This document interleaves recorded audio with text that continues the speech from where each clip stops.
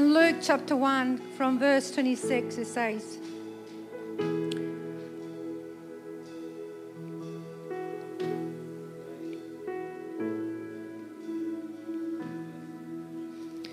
in the 6th month of Elizabeth's pregnancy, God sent the angel Gabriel to Nazareth, a village in Galilee, to a virgin named Mary. She was engaged to be married to a man named Joseph, a descendant of King David. Gabriel appeared to her and said, "Greetings, favored woman.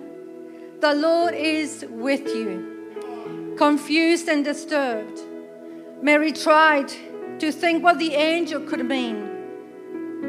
"Don't be afraid, Mary," the angel told her, "for you have found favor with man, with God.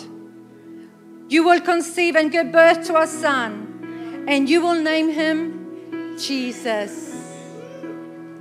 He will be great, and he will be called the Son of the Most High. The Lord God will give him the throne of the ancestor David, and he will reign all over Israel forever. His kingdom will never end." Mary asked the angel, "But how can this be? How can this happen? I am a virgin." The angel replied, "The Holy Spirit will come upon you, and the power of the Most High will overshadow you. So the baby to be born will be holy, and he will be called the Son of God. What's more, your relative Elizabeth has become pregnant in her old age. People used to say she was barren, but she has conceived a son and is now in her 6th month. For the word of God will never fail." Mary responded, "I am the Lord's servant. May everything you have said about me come true." And then the angel left her. Let's pray. Father God, we come before you this morning. As Mary said, "Let your will be done in my life." And Lord, I pray that you will speak to us. Speak to us through your word. Let your anointing come. Open our hearts, open our ears to receive your word. And Holy Spirit, we just say, have your way, have your way, have your way, Jesus. Be exalted. We lift up your name, for there is no other name, the name of Jesus. There is no other name above the name of Jesus. We exalt you. We glorify you. We lift your name up high this morning, Jesus. And everybody said, amen, amen, and amen. Wonderful.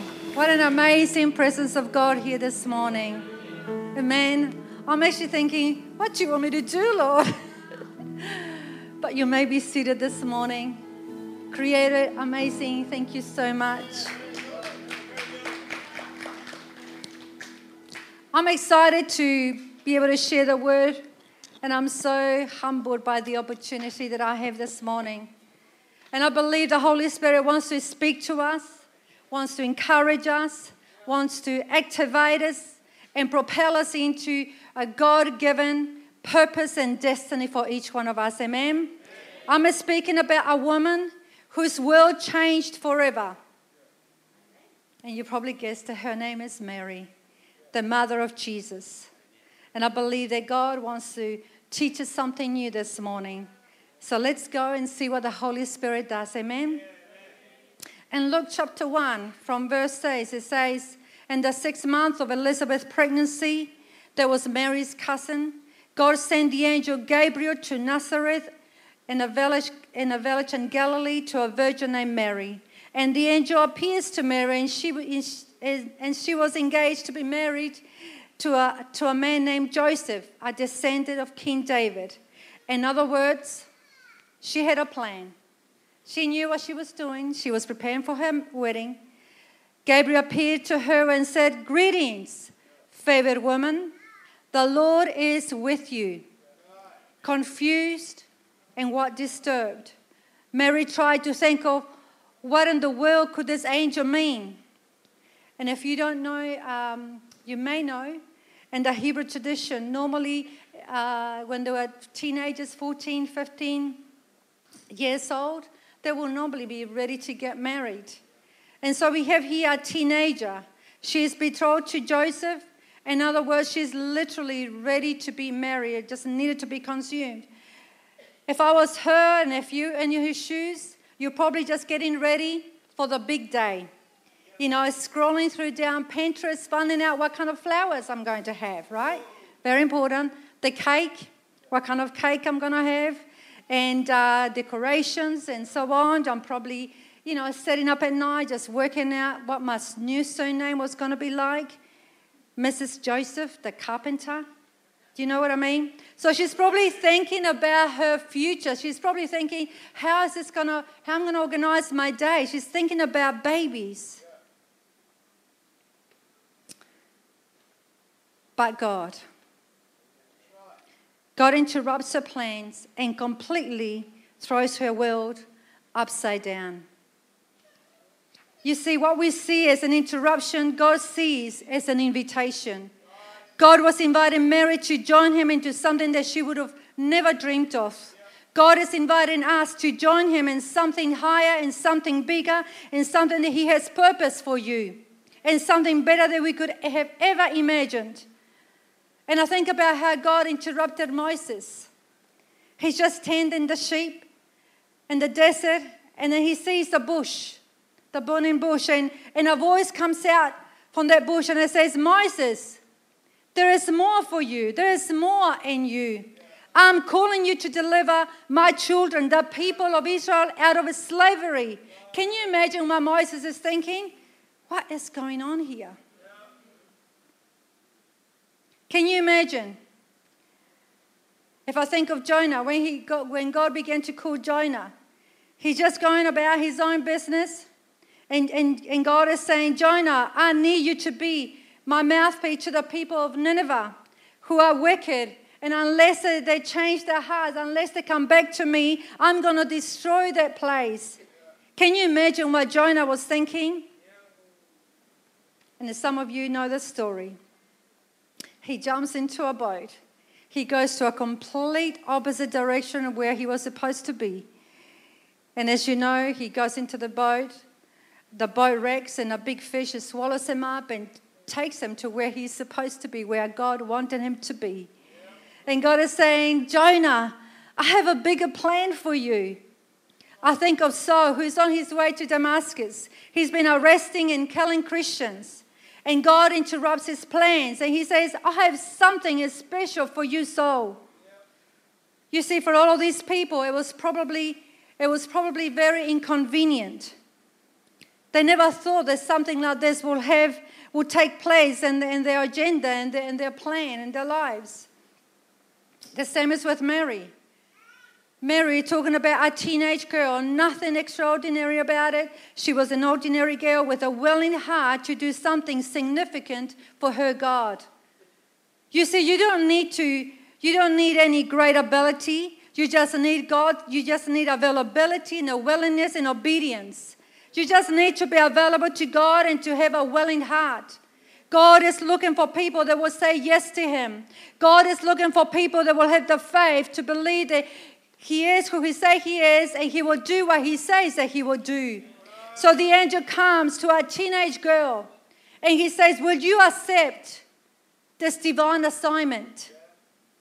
The angel says to Mary, you have found favor. You are highly favored, Mary.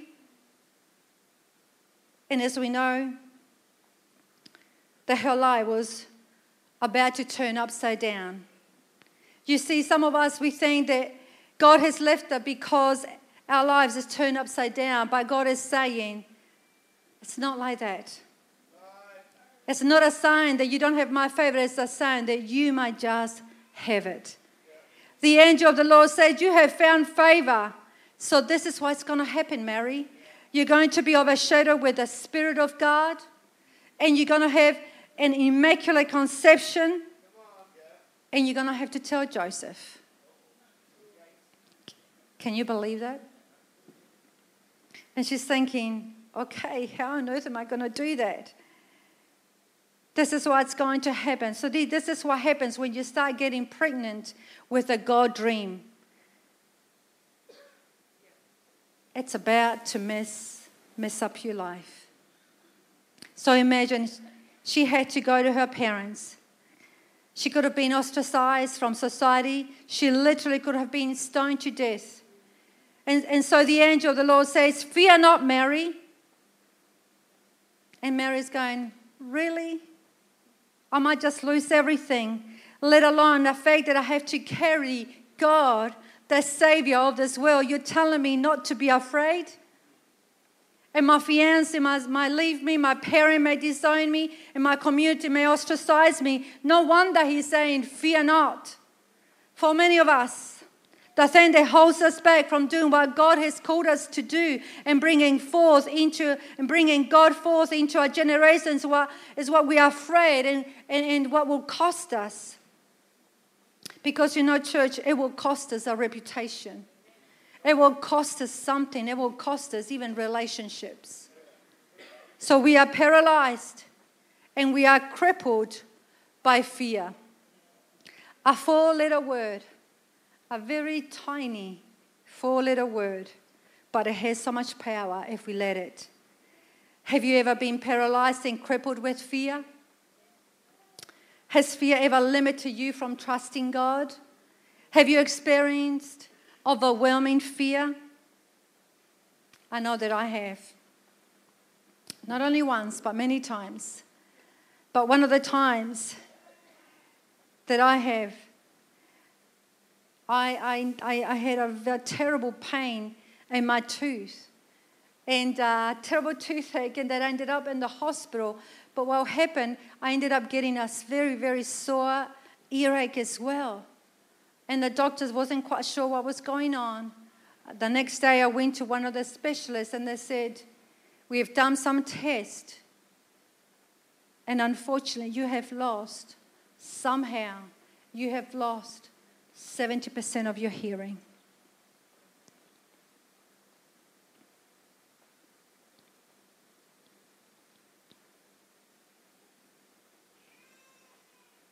And again, I'm saying to God, what on earth is going on here? Why? What is going on here? And I remember during that time, we had to go to a pastor's conference. And during that time, I said to my husband, I don't feel well. I don't feel well. You need to take me to the hospital. It feels like I am going. It feels like I'm dying. I can see everything just closing up. I can't breathe. You need to take me to the hospital. And I remember just seeing myself leaving. I said to my husband, I need to ring my sisters. I need to ring my family. I need to say goodbye to them because I can see myself going. Fear had crippled me. Fear had paralyzed me. And 2 weeks after that, I had to find out. Because the specialist actually said that there was nothing they could do. The only thing was that I had perhaps maybe a tumor in my brain. So fear had paralyzed me when that thought came to my mind. But 2 weeks after that, I went to the doctors and they realized there was no tumor. I was freed. And 2 Timothy says, God has not given us a spirit of fear, but of love, power, and a sound mind. Our world has gone spiraling out of control, and fear and terror are gripping people.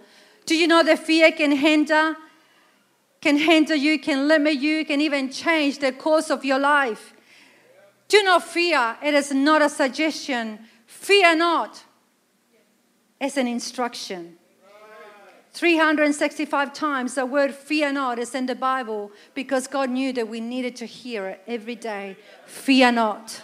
Fear not, for I am with you. Fear not. He has not given us a spirit of fear, but He has given us a spirit of love, power, and a sound mind. And so the angel of the Lord says, fear not, Mary. You're not going to be able to work this out in the natural. But make sure you're not afraid, because fear will cause you to say no when God is saying yes. Church, what is the fear that has caused you to step back? What is the fear that has caused you not to take a risk of faith and do the things that God has called you to do? Has your life stagnated because of fear? Fear doesn't only hinder you, it causes you to make decisions contrary to the Word of God, contrary to the will of God for your life. You need to understand that when you say yes to God, your life will be interrupted, just like Mary's. Because God comes and interrupts our personal plans with His purposes. Mary was on her way to get married to Joseph. She wasn't planning to get pregnant by divine conception. That wasn't in her plan. So he's saying, the angel is saying, fear not. Fear not, for I am with you. Fear not, because I have called you by name. Fear not, because you are my child. Fear not, because when you walk through the waters, you will not drown, because I will be there. When you walk through the flames, you will not get burnt, because I will be there. Fear not.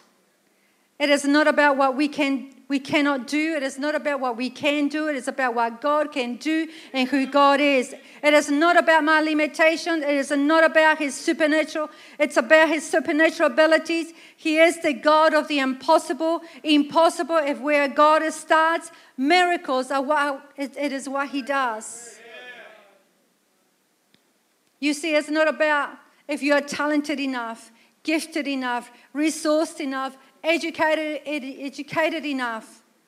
But when you get to a place, there is no human way. He jumps in. He comes in. Because He says, I operate in the currency of the impossible and miracles. That's what God does. And so He's saying that to Mary, Mary, I didn't ask you if this was possible. I'm just asking you for you to say yes. He's not asking us, church, if it's possible. Impossible is His forte. He's just saying, will you say yes to looking like a fool today for His sake? Will you choose to surrender to His will? You see, some of us haven't been stepping out of faith for years. We stepped out of the boat maybe once, but now our life are so manageable, are so controllable, we don't even need faith to live it. Perhaps God is asking you today, will you step out of the boat and say yes? Will you surrender to His will and purpose for your life? God may be asking you, will you carry me to your generation again? And to do that, you may need to be prepared to look like a fool in men's eyes. Just like Mary, because that's what Mary did. She was prepared to be rejected from society. She was prepared for people not to understand. But there is a message for all of us in this. All the way through the scripture, God used incredible men and women, ordinary people, but they were willing to be fools for the sake of the kingdom. Can you imagine how foolish Noah looked when he was building an ark? And the people around him would say, what are you doing, Noah? I'm building an ark. What's an ark?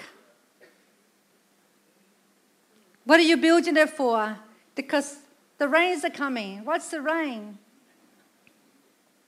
You see, Noah did what God asked him to do. God may instruct you to do something specific, which makes no sense. Yet, we can trust Him because He's got the bigger picture. We just need to surrender and be obedient. Can you imagine Moses? There's the Red Sea in front of him and the Egyptian army behind him, and he's got a stick. What are you going to do, Moses, with the stick? I don't know. And sometimes that's us. I don't know. I've got this, but I don't know what to do with it. So Moses, she's saying, I have a stick. I'm holding it up. God, you better show up. Can you imagine how foolish the Israelites looked walking around the walls of Jericho? Can you imagine what the enemies were saying? What on earth are they doing?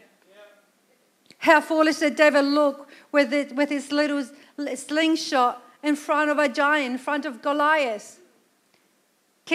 How foolish did Mary look being a pregnant virgin. How foolish did the wise men look as they were looking for the Messiah and following a star. How foolish did Peter look as he stepped out of a boat onto the water. How foolish would the woman with the issue of blood have looked as she reached out to touch the hem of his garment. How foolish did Paul and Silas look, chained in prison, singing, "How great thou art." How foolish did the little boy look with 5 loaves and 2 fish and with 15,000 people around him. And some have said, how foolish that Jesus Christ looked as he hung on the cross and people ridiculed and mocked and scorned. That's the King of the Jews? Is that the Messiah? Is that your Messiah? But nobody has ever done anything significant without daring to look foolish. God is saying, is there anyone that is willing to look foolish, to birth me into their world? Is there anyone that is willing to trust me and to step out in faith? Because if you do, we might just see that kind of a result that these people saw in the scriptures. They were prepared to look foolish for the sake of the gospel. You see, Noah and his family, they were saved from the flood. Moses did see the Red Sea part. The Israelites saw the walls of Jericho come down. David defeated Goliath. Mary did give birth to Jesus. The wise men found the Messiah. The woman with the issue of blood, she was healed. Paul and Silas, they were set free as they were singing and worshiping. The little boys with the lunch did feed more than 5,000 people. Jesus Christ got off that cross. He rose from the dead. He defeated hell. He defeated death. He holds the key to hell. And in the same spirit that raised Jesus Christ from the dead is inside of us. And God is saying, would you dare to look foolish for the sake of the gospel? Mary was willing to risk it all to birth the incarnate God to the world. Would we,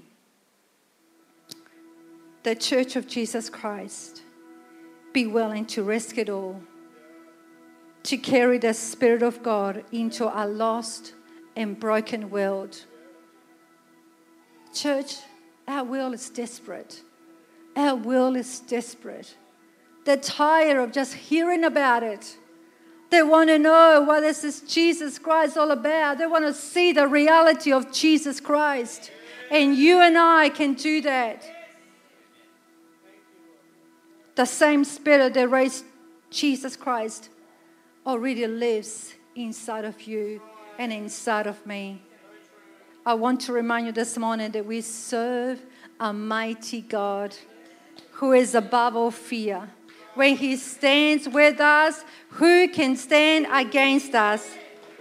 I want to encourage you, step out in faith. Surrender to Him so that you can fulfill your purpose in Him. I want to remind you of the promises that you have in Him. Actually, I remember Pastor Oro last week, he preached about who is this Jesus. And this morning, I want to remind you of some of His promises. It says, no barrier can hinder Him from pouring out His blessing. He's enduringly strong. He's entirely sincere. He's eternally steadfast. He is the greatest phenomenon that has ever crossed the horizon of this world. He is the Son of God. He is the sinner Savior. He is the centerpiece of civilization. He is unique. He is unparalleled. He is unprecedented. He is supreme. He is preeminent. He is the miracle of the age. He can satisfy all your needs, and He can do it simultaneously. He supplies strength to the weak, and He's available for the tempted and the tired. He sympathizes and He sees and He guards and He guides. He heals the sick. He cleanses the leper. He forgives the sinner. He forgives the debtors. He delivers the captives. He defends the people. He blesses the young, and He regards the aged. He's the doorway of deliverance. He's the path of peace. He's the doorway of righteousness. He is the highway of holiness. He's the gateway to glory. His goodness is limitless. His mercy is everlasting. His love never changes. His word is enough. His grace is sufficient. His yoke is easy. His burden is light. He is the Alpha. He is the Omega. He is the beginning and He is the end. He is the first. He is the last. He is the giver of life. He is the joy of every sorrow. He is the light of every darkness. He is the peace that passes all understanding. He is the giver of every good and perfect gift. He is the governor of the governor. He is the Prince of Peace. He is the King of Kings. He is the Lord of Lords. He is Emmanuel, God with us, God in us, and God for us. And there is no other God. If you're willing to say, just like Mary did, God, I'm your servant. Let it be done according to your will.